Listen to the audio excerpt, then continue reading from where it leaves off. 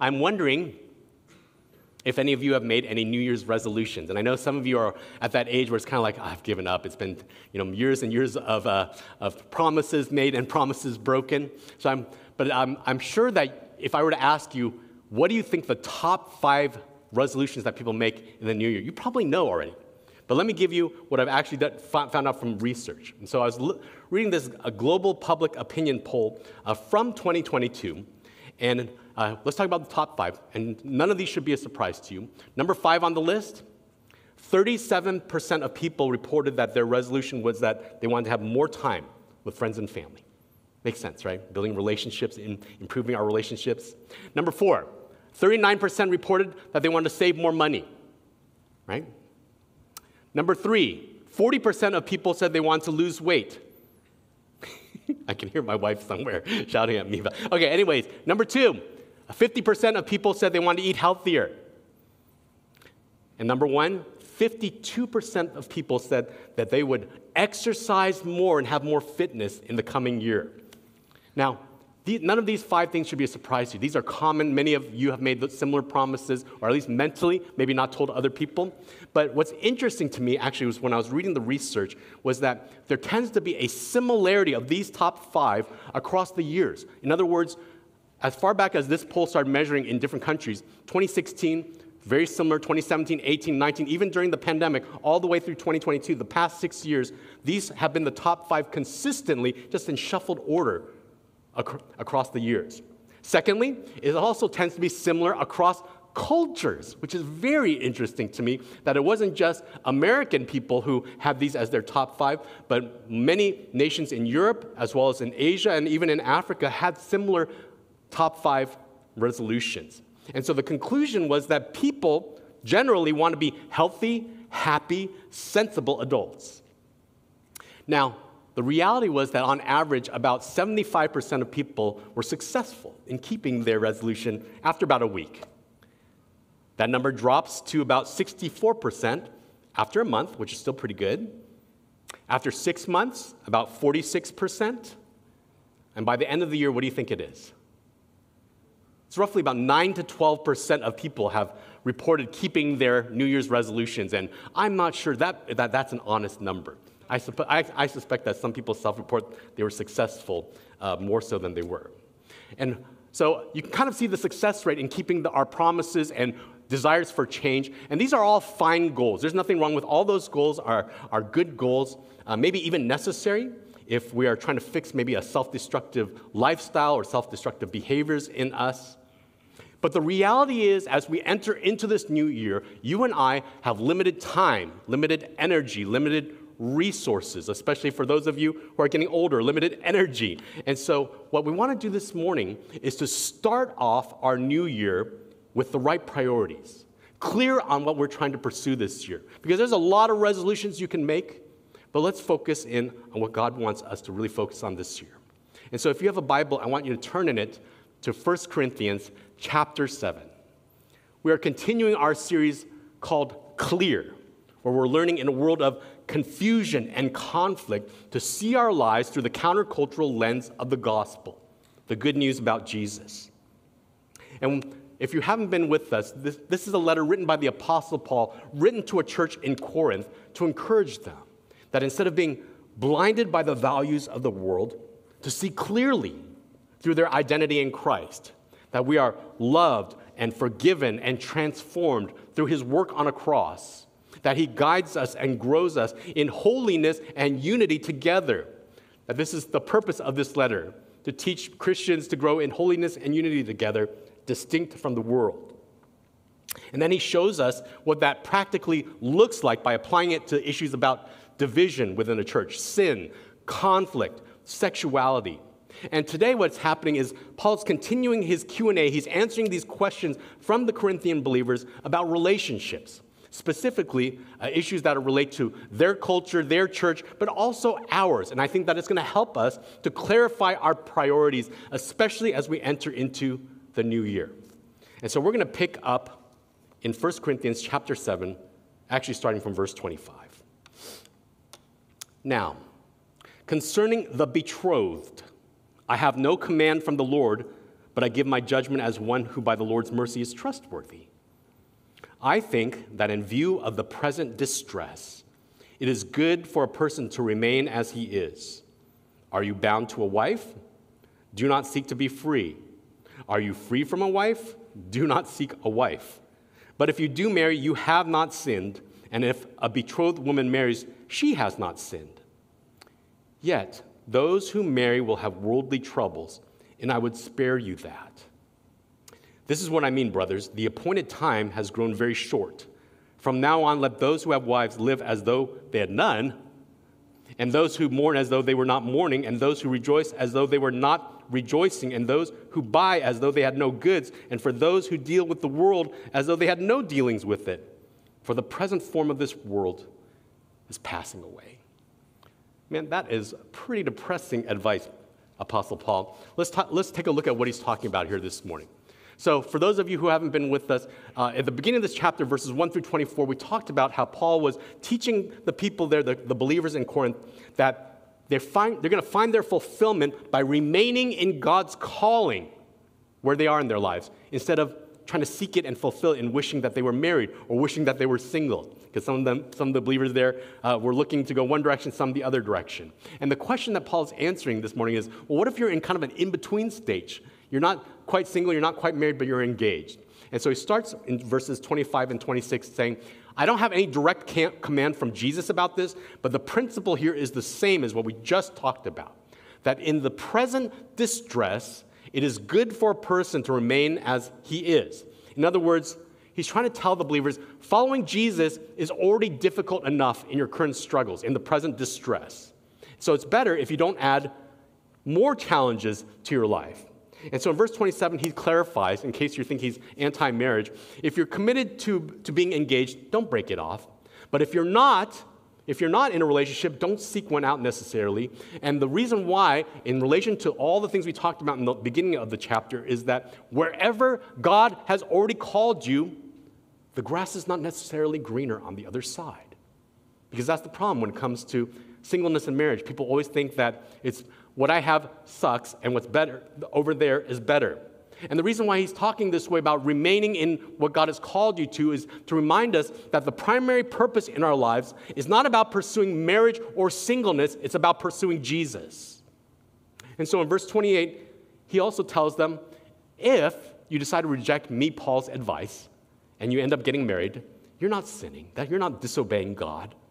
But you need to recognize, in addition to the burdens that we all carry in this world, that there are additional distractions and complications that accompany marriage in how you invest your attention and your devotion towards the comforts and the conflicts that happen as you're building a family and a home together. Okay, sure, Paul. We know that marriage is hard and it's complicated. It's putting two people's lives together. Of course, there's going to be friction, but so what? Look at verse 29. Here's where he's starting to explain his point here. He says that the appointed time is growing very short. In other words, since Jesus' death, burial, and resurrection and ascension back to his heavenly Father, the clock is ticking down to his imminent return, the end of history, the fulfillment of eternity. And so we need to be living in light of that reality. He's asking us to reevaluate, how are you investing the limited resources of your life, particularly for Jesus? And so his underlying question that he wants us to focus on is, in the time that you have, in this life that you have, what are you pursuing? And we know he's not just talking about marriage, because in verses 29 to 31, he addresses all kinds of situations that sound kind of weird, but it shows us that he's not just talking about marriage. Now, what I want you to understand in verses 29 to 31 is he's not saying neglect your marriage and don't work on building your marriage together. Because we saw back in chapter 2, verses 2 through 5, that he talks about marriage as a blessing and a responsibility for those who are in it. He's not saying don't be sad about pain, don't be happy about blessing, don't have any stuff, don't do any business because the end is near. That's not what he's saying. He's not suggesting that followers of Jesus have an attitude of apathy or an antagonism towards the world or life around us. But the key to understanding this passage at the end of verse 31 is he says that the present form of this world, that means all the things that we're pouring our energy and our efforts into, all those things are passing away. They're temporary. They are not your ultimate source of life. They are not the grounds for your hope. They're not what defines your identity. It's not your dream job or your dream vacations that say who you are. It's not your spending power. It's not your comforts or the hurts or even the happiness of life. And it's not even marriage. Jesus says in Matthew chapter 22, verse 30, that those things do not last. Not even marriage. It only lasts for a lifetime. And it does last for a lifetime, but it's not eternal. Therefore, none of these things, we can't be pursuing them as our ultimate purpose, priorities, and goals in this life. So his point here is that in the present world, you still need to work. You still need to eat. You can have stuff and do stuff. You can feel sad and feel glad. You can even enjoy marriage. But these things do not have the last word. Jesus does. And so the question is, am I living in light of his imminent return? That is the question that he's really posing to the believers as we read this part of the letter. And so the big idea for this passage this morning is, in the light of eternity, our purpose in life isn't pursuing marriage or any other temporary thing. It's pursuing Jesus. That our dignity, our value, and our purpose is not defined by what we have or what we do. It's not defined by our happiest moments or even our saddest moments. It's not fulfilled in being married or single, in dating or in divorce. It's found in Jesus, who we are in Christ, what we have in Christ, and particularly in this passage, how we live for Christ. And so I want to start off this morning having you think about, how am I investing my life in light of eternity? That in my singleness or in my married state, are there priorities that I'm pursuing in place of Jesus? Things like companionship or career or kids, or maybe for some of you, freedom from any of those three things. Are there priorities that I'm pursuing as a single person or as a married person in place of Jesus instead of finding my fulfillment in him?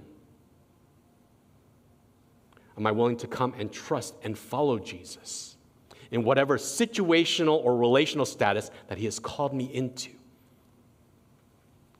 Now, if you're a single person, you should be thinking about, well, does this mean I need to give up my dreams for marriage, that this is just my lot in life to be #forever alone?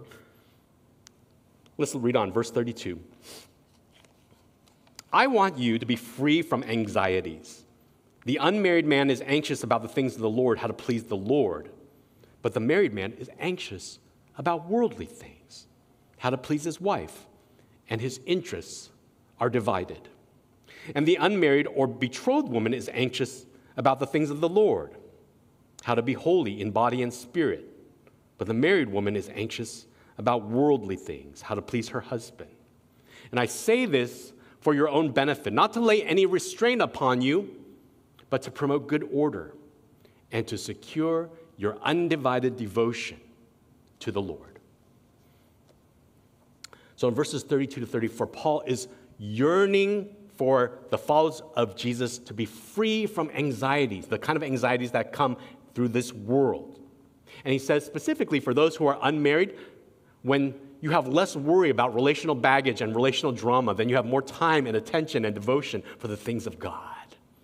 And that the reality is, for those who are married, all that attention and devotion, it's split with also pleasing our spouses. Now, Paul is not saying that that's a bad thing, because one of the things we see throughout the Bible is that marriage, it teaches us to be a little bit less self-centered and a little bit more self-sacrificial. But what Paul is saying is that marriage also imposes demands and responsibilities that you cannot neglect. That once you get married, you need to invest your intentions and your attention, your energy and your efforts towards loving and nurturing and taking care of another person, taking care of a family. And so that's why the Bible tells us in 1 Timothy chapter 5, verse 8, if someone doesn't provide for their own family, especially a member of their own household, that they've denied the faith, that they're worse than someone who has no faith. And so we understand that once you get married, there are certain responsibilities that you accept, things that may take up your time and energy and attention and devotion. And this is important for us to recognize because in a culture where marriage is portrayed in the movies and media as the end-all, be-all, that it's easy for us to adopt a skewed perspective, as if I'm single, then I fail to achieve this required milestone in life, as if I'm just coping with being single, but it would be better to be married. But what the gospel does is it turns the values of this world upside down. Because you might remember, for those of you who were here last time, that Paul reminded us in verse 8 that it is good. In other words, it is noble, it is valuable, it is honorable, it is beneficial to remain single as I, Paul, am. That in life, marriage is not the goal or an idol. Singleness is not a curse. And neither of those states are a disease because some of you treat it like it is. Just as marriage is a good gift from God, so is singleness. Now, Paul is not saying you have to stay single. We see in verse 35, he's not placing a restriction on your relational status. He's not telling you, don't get married. Instead, what he's trying to say to us is that there is a goodness, a goal to singleness, because it gives us the advantage of a life of undivided devotion to Jesus. It's the opportunity to really focus on pleasing God without the distractions of marriage, and with the freedom to wholeheartedly devote our life, our worship, and our service to Jesus, to find our joy and satisfaction in Jesus with an undivided attention. Some of you know who Lucy Swindoll is. She is the middle child of three, and one of her younger brother is probably well known, Chuck Swindoll, very famous pastor and preacher. And so growing up, she had two brothers who were, an older brother, younger brother, who were incredibly gifted in many different things and would grow up to be fairly famous people. And so she would tell her dad she was incredibly jealous of her brothers. But like a good dad, he took her aside and encouraged her, you know what? You don't have to be like your brothers. He encouraged her to pursue her own dreams. And so at the age of 12, she decided, I'm not going to get married, contrary to her mom's very strong Southern opinions, conservative opinions about life and marriage. And all of her life, she says, she had never met an adult woman who wasn't married, and that not getting married was never an option. But her dad said to her, honey, I want you to know that you are never alone because God is always with you. And she really took that to heart.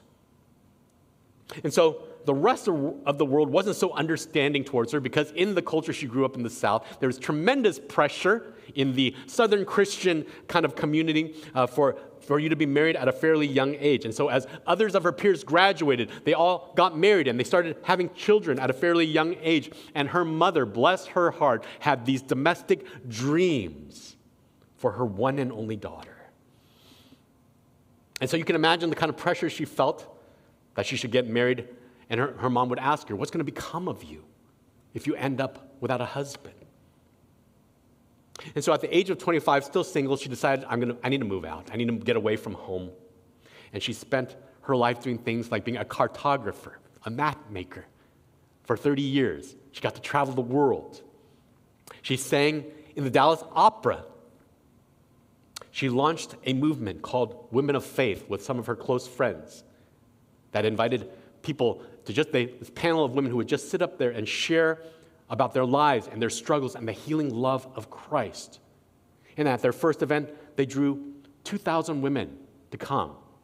The next time, 5,000. And by the time that they had finished off doing these type of events, 20,000 women were attending to hear the gospel and hear about what God is doing in the lives of women. She wrote a book about grace and joyfulness and singleness called Wide My World, Narrow My Bed. She talked very honestly about her singleness. And I quote, she said, there was so much pressure on me for not being married, especially when I was younger. but an unbreakable fiber grew inside of me with Jesus assuring me it's okay to be me, to be happy in my own skin.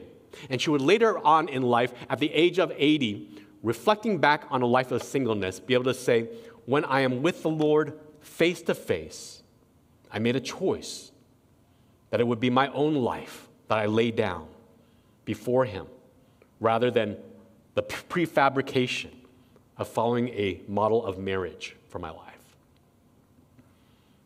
And so I want to challenge you. If you are called or chose or temporarily in a season of singleness, to receive that as a good gift from God. Now, Paul and I are not going to lie to you. There is a real cost to following Jesus. You may remember in Luke chapter 9, verses 22 to 24, that Jesus says, if anyone would come after me, he must deny himself and take up his cross and come follow me daily. Some of you are wrestling with letting go of marriage and its benefits and its idolatry, if we're honest. And that may be your cross to bear. But we need to remember that having more of Jesus, being able to serve Jesus more, is better than anyone or everything in this life. Now, some of us also want to remind you that you're choosing singleness maybe for the wrong reasons. Don't choose singleness because marriage seems really hard. You've seen some people, maybe your own parents, who were terrible at it. And so there's some trauma there, and you just want to avoid marriage because of how difficult it seems. Don't choose singleness because you're guarding your autonomy and comforts and your lifestyle of laziness or selfishness. Don't choose singleness because you've been hurt in dating and you're afraid to step up to the plate again. You choose it because we're called to singleness. Singleness is not the gift. Jesus is. Singleness is a calling to cultivate loving and serving Jesus more. And for the rest of you, if you have someone in your life who has boldly embraced singleness because they love Jesus, enjoy Jesus, serving Jesus above all else, then don't undermine them by asking them things like, why are you still single? Maybe it's because you're too picky. Don't you know you're running out of time? Have you been trying? Have you been praying about it? People are not deficient or incomplete without marriage. And people aren't just part of a couple, nor are they waiting to be. Honor that choice. Honor that calling. Honor that cost. That someone is trusting and following Jesus, and that may lead to a path of singleness. And if that is your calling in life, Jesus is worth it. Because there's great value and purpose and reward in this life and in the one to come. Okay, yes, I can see how there is great satisfaction in Jesus and perhaps great satisfaction in singleness. But what about sex? What about loneliness? Those are kind of tough things to overcome. Verse 36. If anyone thinks that he is not behaving properly towards his betrothed, if his passions are strong, and it has to be, let him do as he wishes. Let them marry. It is no sin. But whoever is firmly established in his heart, being under no necessity, but having his desire under control, and has determined this in his heart, to keep her as his betrothed, he'll do well. So then, he who marries his betrothed does well, and he who refrains from marriage will do even better. Now, a wife is bound to her husband as long as he lives, but if her husband dies, she is free to be married to whom she wishes, only in the Lord. Yet in my judgment, she is happier if she remains as she is. And I think that I, too, have the Spirit of God. Wow, Paul, these are kind of random subjects. But he's addressing the what-ifs. Like, yes, it sounds like singleness can be a great joy and contentment in serving Jesus, and that there's this great satisfaction about it. But he's going to address the issues about, yes, but what if I have strong sexual desires? And what if I'm lonely and emotional? And so in verse 36, Paul encourages singleness, but he says, if you're engaged and you have a strong sexual desire for your fiancé, and it might become a stumbling block for you, then go ahead and get married. You're not disobeying God in doing that. But remember, sex and intimacy are not the same thing. That it is possible to have a lot of sex and yet experience no intimacy. That sex is a gift from God to a man and a woman in the bonds and covenant of marriage, designed to deepen and express the intimacy that is already there, but it cannot create it in and of itself. And that it's also possible to experience a tremendous amount of godly, healthy intimacy without sex. And that the reality in our world is, some of you think that what you really want is sex, but what you're really longing for is intimacy. So in verse 37, Paul says, if you feel convicted and committed to devote your life to Jesus, that you've made this choice for it, either because you're content in Christ and content in celibacy, or because you have healthy self-control over your desires, then he's saying, you may choose to keep her as your betrothed. I apologize. That is a terrible or inaccurate translation. Because it's not saying there that if you have self-control and you're content in Jesus, that you should keep her as your fiancée. It's actually saying the opposite. Literally, the original language is saying you can keep her as a virgin. In other words, not get married, not keep your engagement, but that if you are able to enjoy Christ in your contentment and in celibacy and have good self-control, then you may choose to not get married, and you do very well. And so Paul's point here in verse 38 is that if you keep your engagement to get married, that's good. And if you refrain from getting married, it's even better. Now, you need to hear me very clearly.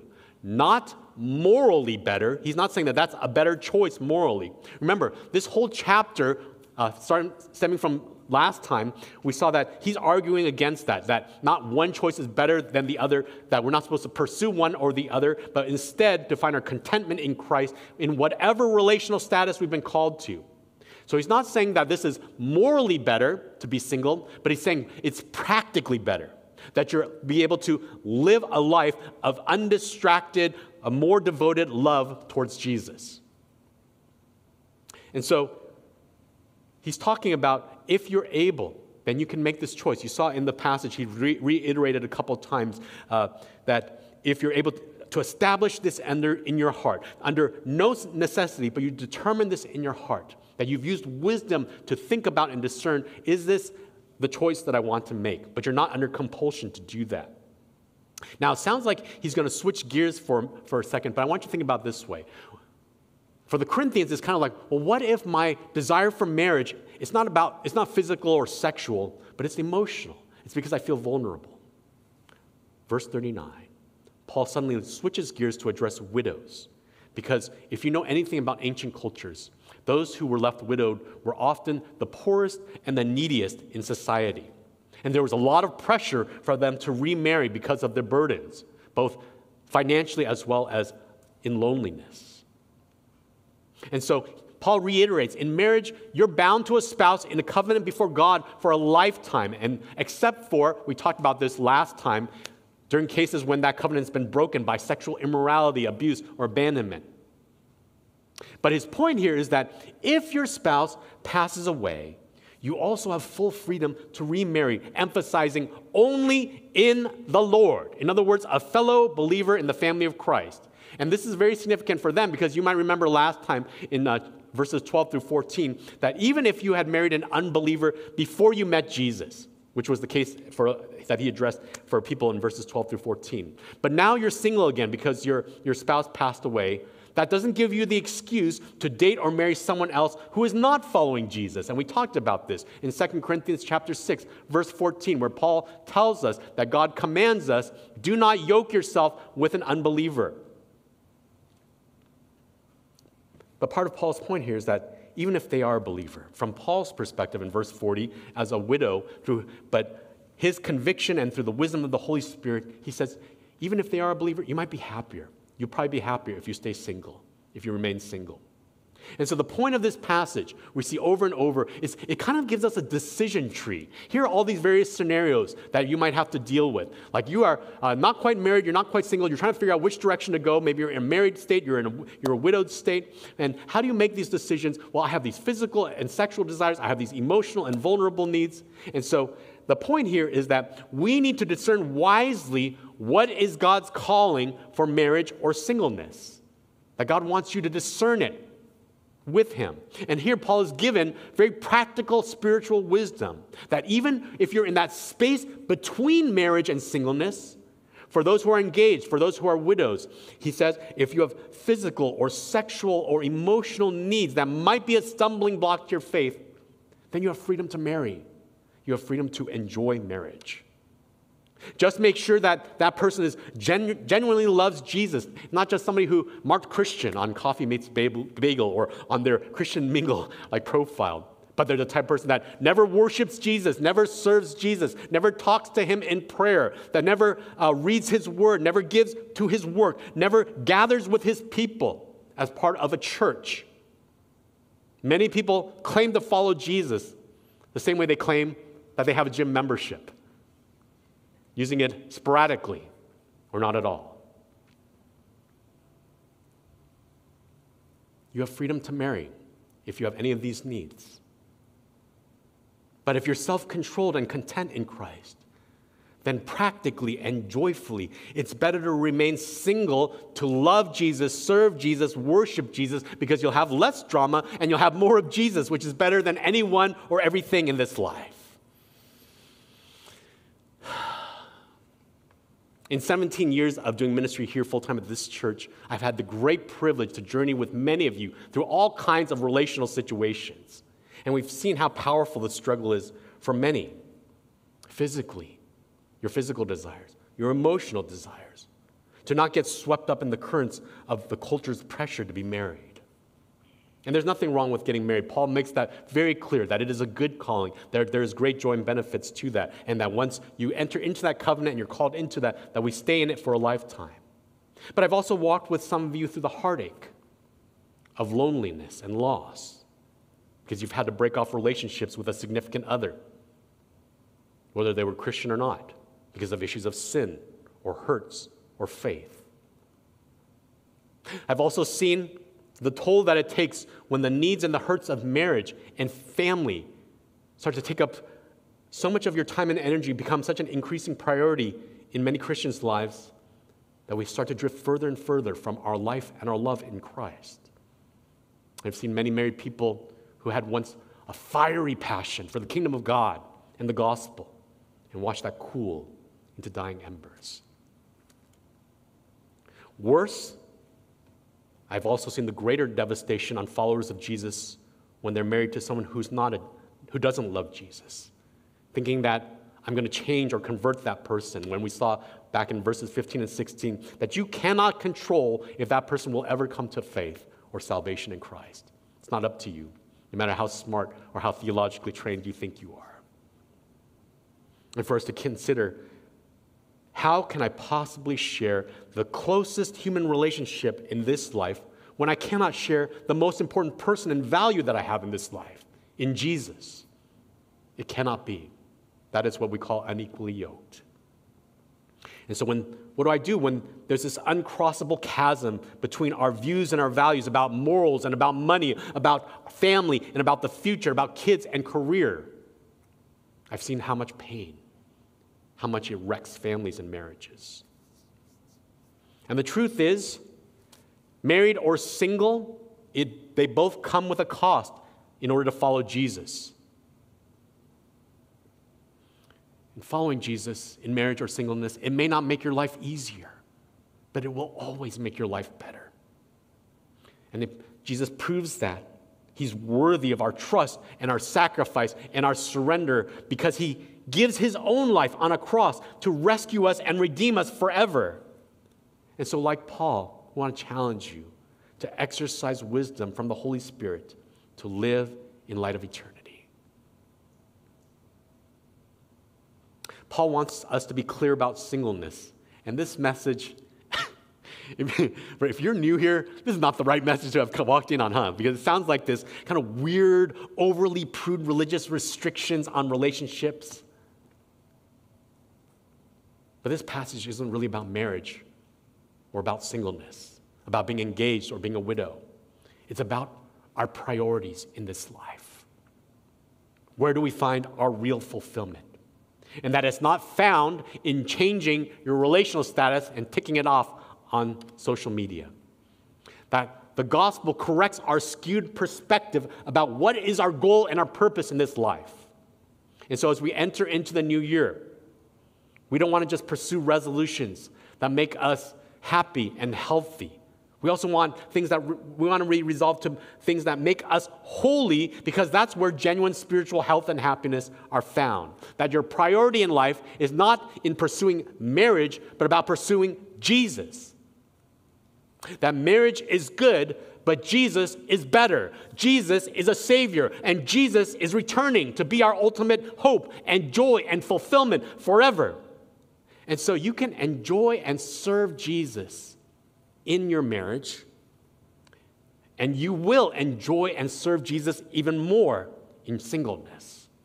But whatever your relational status, your dignity, your value, your purpose is not being married or single. It's found in Jesus. And so I wonder, what resolutions will you make to pursue more of Jesus in this coming year? How do you need to realign the priorities and goals of your life? So I want to invite you to spend a few moments in prayer, even during the next song, talking to Him, discerning, how do I need to follow you, Lord, wherever you call me, relationally or otherwise, that I might live in light of eternity. Heavenly Father, I ask that your Holy Spirit, just as you, in this last verse, gave wisdom and direction to Paul, would give wisdom and direction to us. That what we long for is to know you more, and sometimes even to want more of you. So we invite you in this holy moment to speak to us, whether we are single or married. That we might know more of your grace and more of your goodness, but that we might also respond to it by pursuing you more. What would it look like to recognize that the appointed time is growing very short, and to live our singleness out in light of Jesus, to live our marriage out in light of Jesus? May we have an increasingly undivided devotion towards Him today. May we seek out His goodness in all of our days. So whatever business you need to do, whatever surgery you need to do in our hearts this morning, we bring our priorities and our plans and our pursuits to your altar and ask that you would begin spiritually, surgically realigning us with you.